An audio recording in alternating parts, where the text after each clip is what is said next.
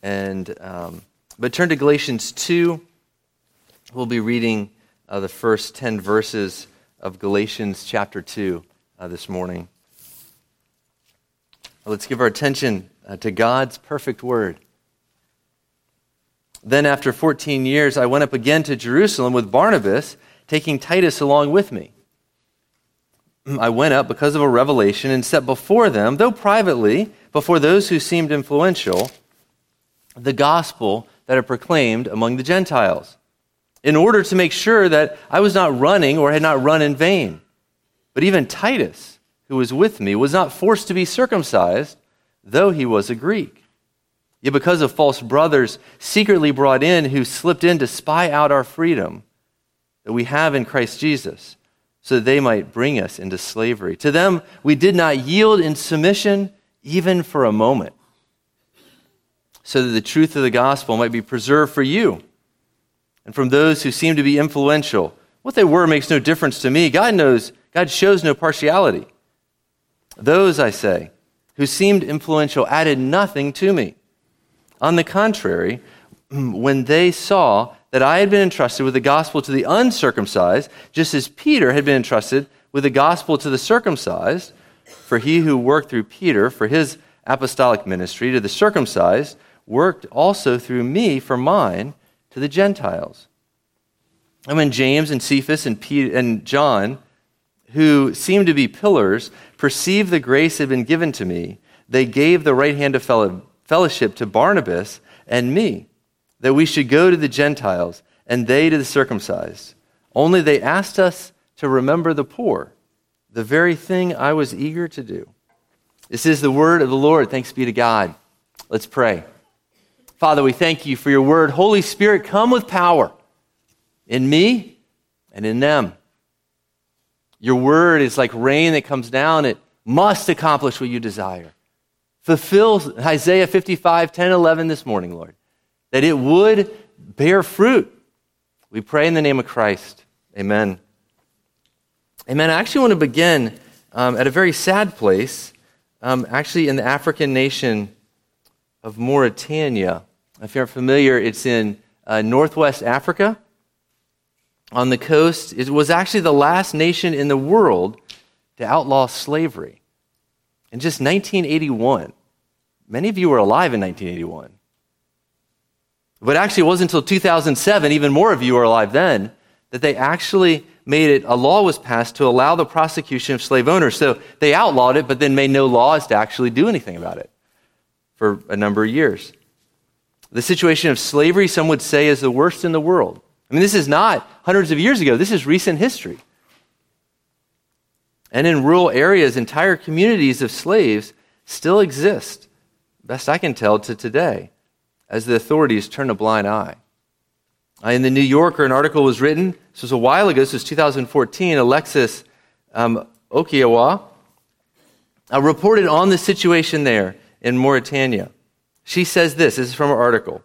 When she went there and did her research, no one in their community who looks like them has ever known another way of life other than slavery. One former child slave told me, in the village, when a slave says he does not want to be a slave anymore, people will ask, why? Who are you? Your mother was a slave. Your grandmother was a slave. Who are you? Isn't that sad? They knew no other identity. What could they imagine a life apart from slavery? Is it possible that spiritually we live a little like those slaves? Romans 6:17 says, you were once slaves to sin. So we all were born into slavery. We grew up in slavery. We had no choice but to just give way to whatever our flesh wanted. If you're a believer, you've been set free from that. But why would we want to go back? I mean, you'd think, man, once you have taste freedom, you'd say, I never want slavery again. You'd enjoy it. But remember, even the Israelites, remember they left Egypt? Right? They get out into the desert. They're finally free from their terrible masters. They get out there, and what do? They immediately look back with longing. Do you remember that? They said to Moses, oh, if we could only be back in Egypt.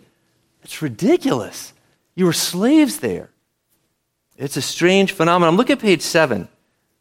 You'll see where we're going this morning. It says, since we're all so prone to falling back into slavery, one, understand how the gospel sets us free. Since we're also prone to falling back into slavery, two, guard against becoming a slave again. And third, embrace the freedom we have in the gospel. So we'll begin with the first one. Since we're all so prone to falling back into slavery, understand how the gospel sets us free. Understand. Look at verse 1 and 2 again. Our passage began, it said after 14 years, he was converted 14 years later. It's a long time. Some of you kids, you're younger than 14. So it'd be your whole lifetime. He's been preaching the gospel, but he says he goes to Jerusalem with Barnabas.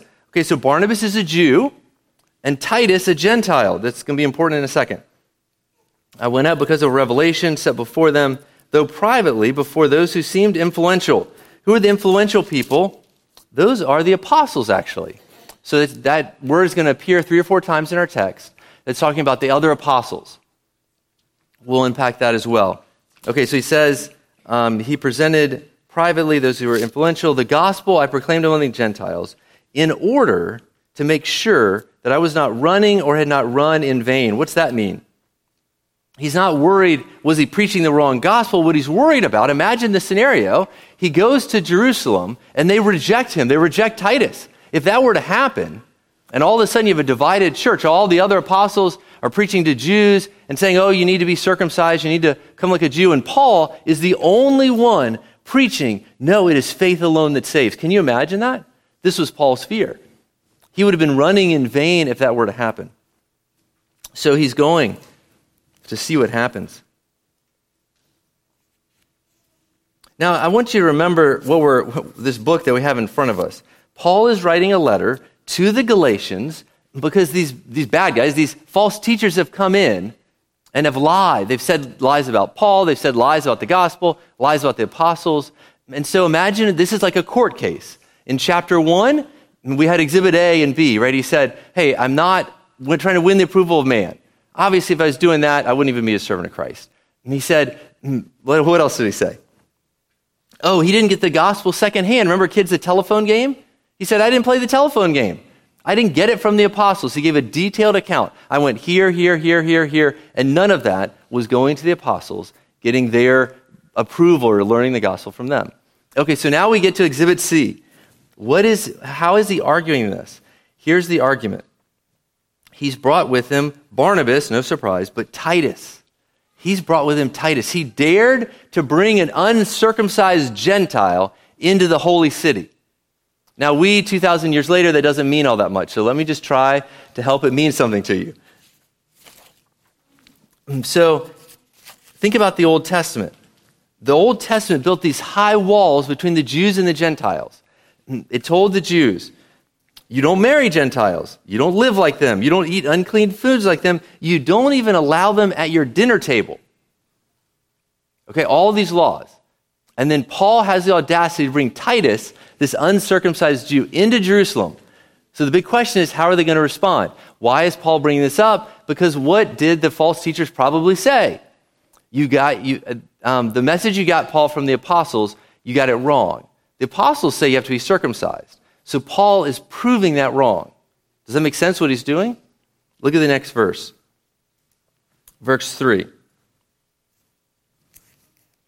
It says, but even Titus, who was with me, was not forced to be circumcised, though he was a Greek. This is huge. He's just said, he came uncircumcised, and he left uncircumcised. This is like a mic drop moment, right? That to say, look, how could you believe these false teachers? The apostles, we're going to read later, gave the right hand of fellowship, just like I did this morning. Right? They didn't make Titus get circumcised. Do you see how he's building his court case? See, what Titus and Paul knew was that the gospel brings freedom. The gospel brings freedom. You're no longer under this bondage of the Old Testament law. I want to tell you about a situation that probably many of you can relate with. Sometimes I'll get a medical bill in the mail. I'll open it up and I'll think to myself, I'm almost positive I already paid this. Have you had that happen? And so what do? You probably do the same thing I do. You call the doctor's office and you say, here's my account number. They look it up and they say, they say these three wonderful words, paid in full. They say, you already paid that. You can throw that bill away. Have you had that happen? I've had that happen. Okay, how does that relate? Spiritually, your account has been paid in full. Anyone that comes to you and say, you owe money. Hey, there's something you haven't done. If I say, anyone else says, hey, I know you have believed and by faith you think you're saved, but there's something else. You need to do something else. My account is paid in full. No matter how many bills you get, if you know your account has been paid in full, Christ paid it in full. Listen to what Colossians 2, if that's something that you struggle with, write down this reference. Colossians 2, 13 and 14. Wondering if your account has been paid in full. Colossians 2,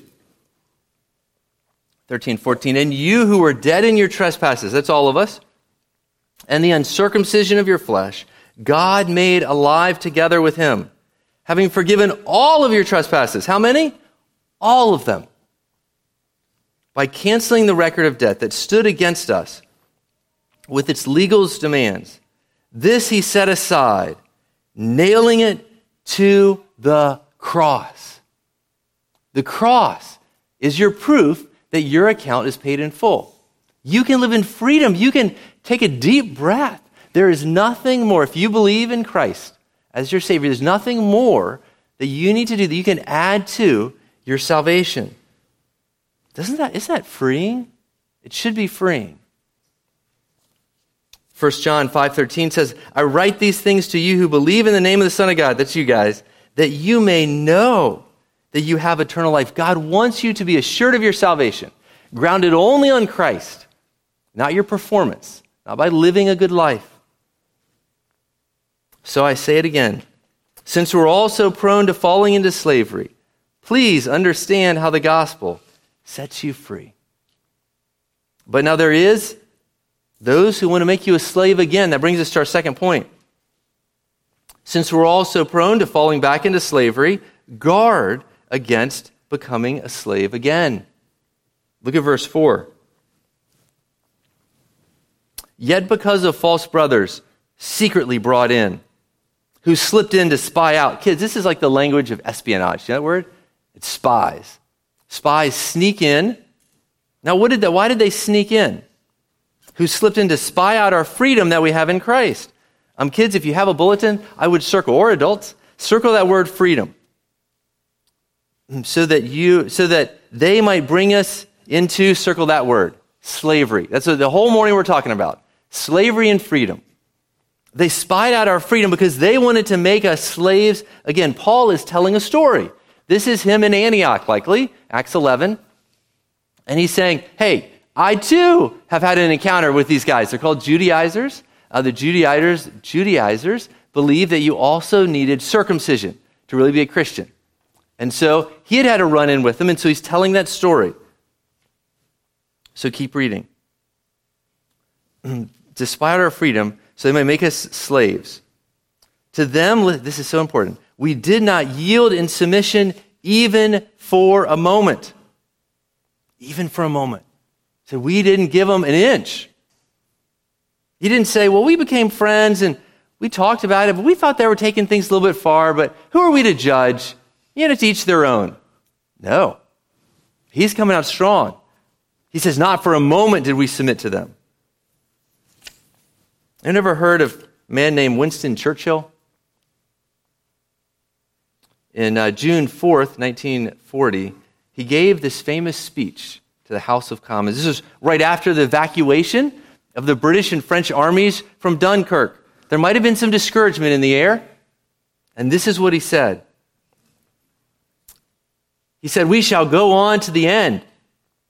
We shall fight in France. We shall fight on the seas and the oceans. We shall fight with growing confidence and growing strength in the air. We shall defend our island, whatever the cost may be. We shall fight on the beaches. We shall fight on the landing grounds. We shall fight in the fields, in the streets. We shall fight in the hills. We shall never surrender. Those were his words. Winston Churchill was proclaiming that they would fight to the death, right? He said, we're not going to negotiate. Other countries in Europe had negotiated with Hitler. He said, we aren't going to do it. This is a modern picture of what Paul said in verse 4. He said, we will not submit to them for a moment. We aren't going to give them an inch. How did it go for those countries in Europe that negotiated with Hitler? If you know your history, you know what happened. Do not give them an inch, Paul says. Now, does this still happen today? This was the Judaizers. This is one of the major attacks in the early church. Does this still happen today? The reality is it's been happening ever since then. All through the past 2,000 years, the church has been under attack. I want to break those attacks down into two categories for you. Okay, one is bold-faced open attacks, and the other is more subtle. Those are the more dangerous ones. But let's talk about some bold-faced attacks. Let's look in the 1500s. I've mentioned this. The book of Galatians, God used powerfully in the Reformation. The Catholic Church, people had snuck in there to spy out freedom, and it was a mess. And the Reformation happened, and they said, no, you are saved by faith alone. Luther, Calvin, so many other reformers. I want to read to you the official response of the Catholic Church. This is the Council of Trent. Just for the record, this is still official Catholic doctrine, never repealed. This is Canon 9 from the Council of Trent. If anyone says that a sinner is justified by faith alone, hopefully it's all of you, it's all Protestants.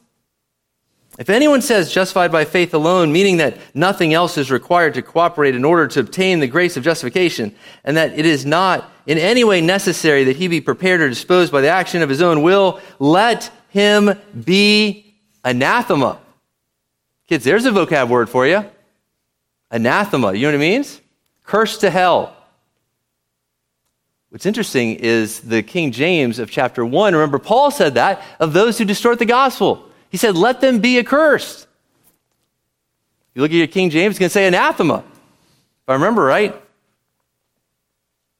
Do you realize what they just said? They said, anyone who says salvation is by faith alone, let them go to hell. Okay, that's pretty bold-faced. It was a bold-faced attack on the gospel.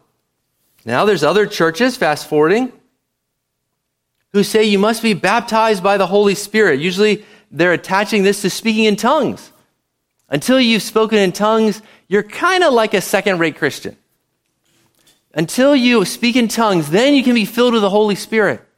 If you've come from a background like that, I would love to sit down with you and open the scriptures and let you see how that's a distortion of the New Testament. That's not what the New Testament is preaching at all. This is a bold-faced attack. You don't need something more than faith alone. Everyone who becomes a Christian is filled with the Holy Spirit. Okay, I want to now turn to the more dangerous one. The subtle attacks. Those are so obvious. Many of you are not tempted by those. But these next, I imagine most of us have fallen under this temptation. That we would functionally add something to the gospel. Of course, we wouldn't do it officially. Those are official additions. Something more subtle. What could we add to the gospel that would bring us back into slavery? The list is endless. I'm going to give you a whole bunch of examples. Prepare yourself. I'll step on toes most of yours before I'm done. If you're really going to be a first-rate Christian, it all is about how you educate your children. If you don't keep your kids home and homeschool them, you're messing up. Or if you don't engage the culture and put them in public school, you're not really a first-rate Christian. Is that adding something to the gospel? Functionally, yes. It is that there's something you must do. Now, not may, and sure, there could be wisdom in either situation. But when you make it a must, you must be a Republican. Or you must care about the needs of the poor and be a Democrat if you're really going to be a first-rate Christian. You laugh, but there's churches that culturally they say this: you must wear your Sunday best, or you need to dress casually and show that Jesus says, come as you are.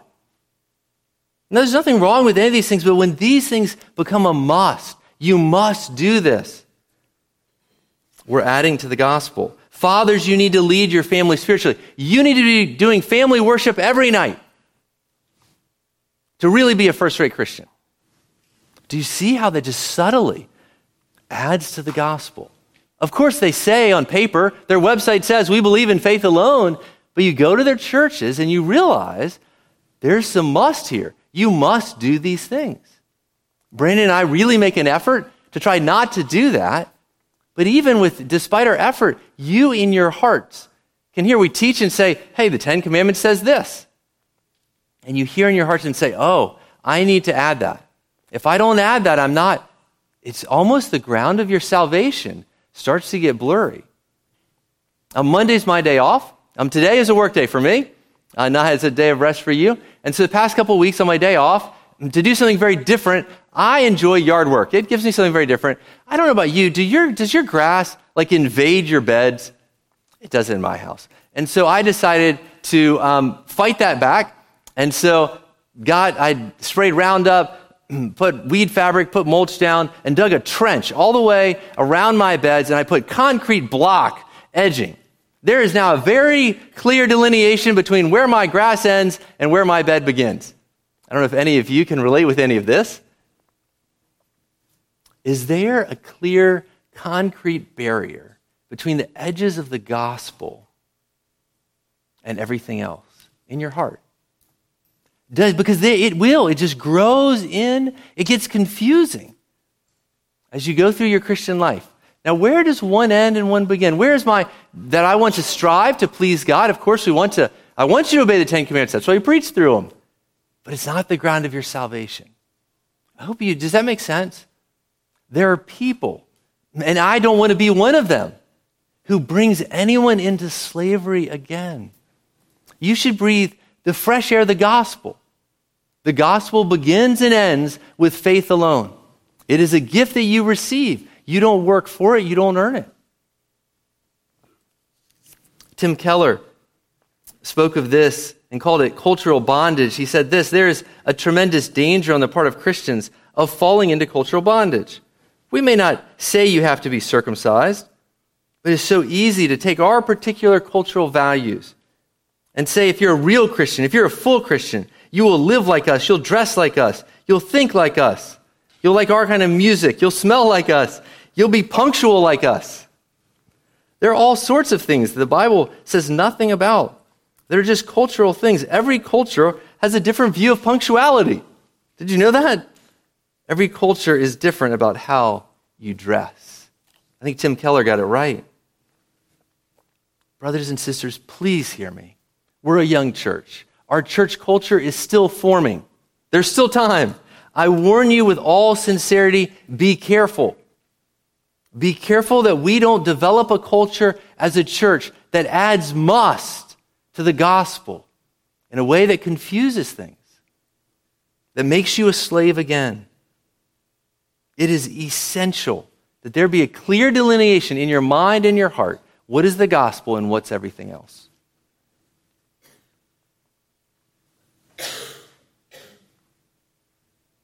Do not yield in submission even for a moment.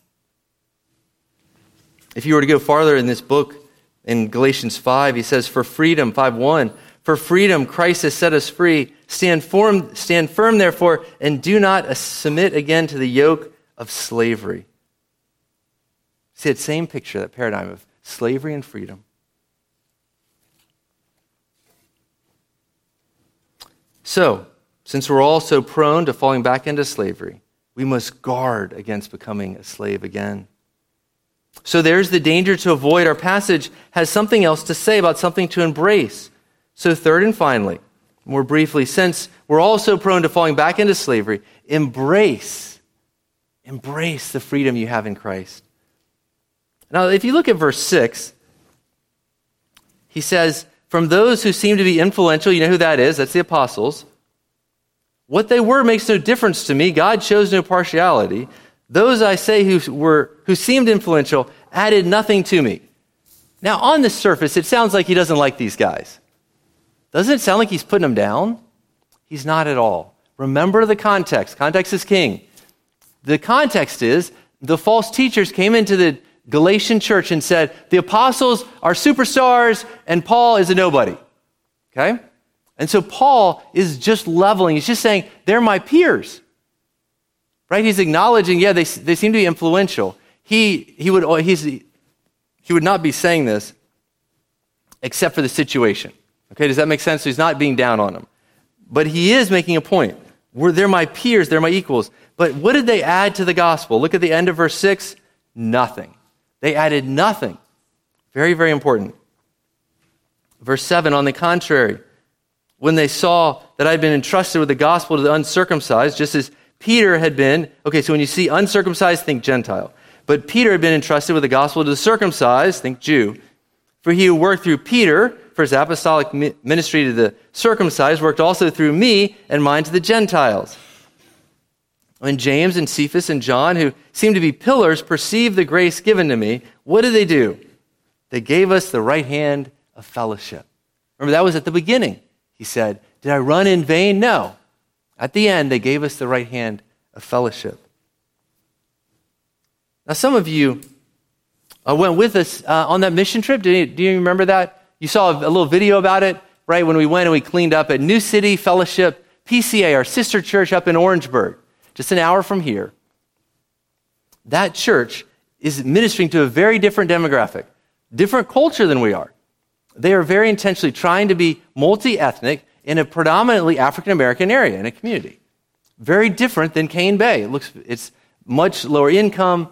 And so JP, the pastor there, has a unique situation, right? Different from ours. And so what we see here, just as I guarantee you, Paul and Peter's ministry did not look the same. Paul on Mars Hill, when he says, I see your altar to the unknown God, I bet those words never came out of Peter's mouth. He was ministering in a very different context.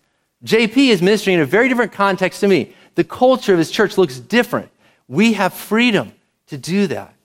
That's okay. Right? Our theology is fixed. This is something from RUF, that our theology is fixed, but we have a flexible methodology. But it's not just up there in Orangeburg. It should be true here. There should be flexibility. Each of you are in unique situations, different stages of life, and different situations with children or no children, or in college. We must embrace the freedom we have in the gospel. You should enjoy the freedom you have to educate your children in the way you think is best, to dress in the way you think is best. That's okay. It's not only okay, it's important.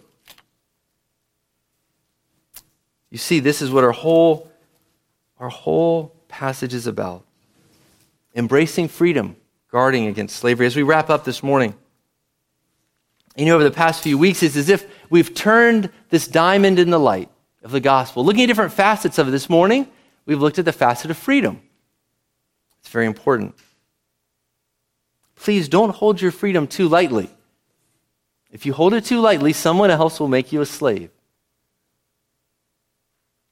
Please put concrete edging blocks around the gospel, or your grass will spread.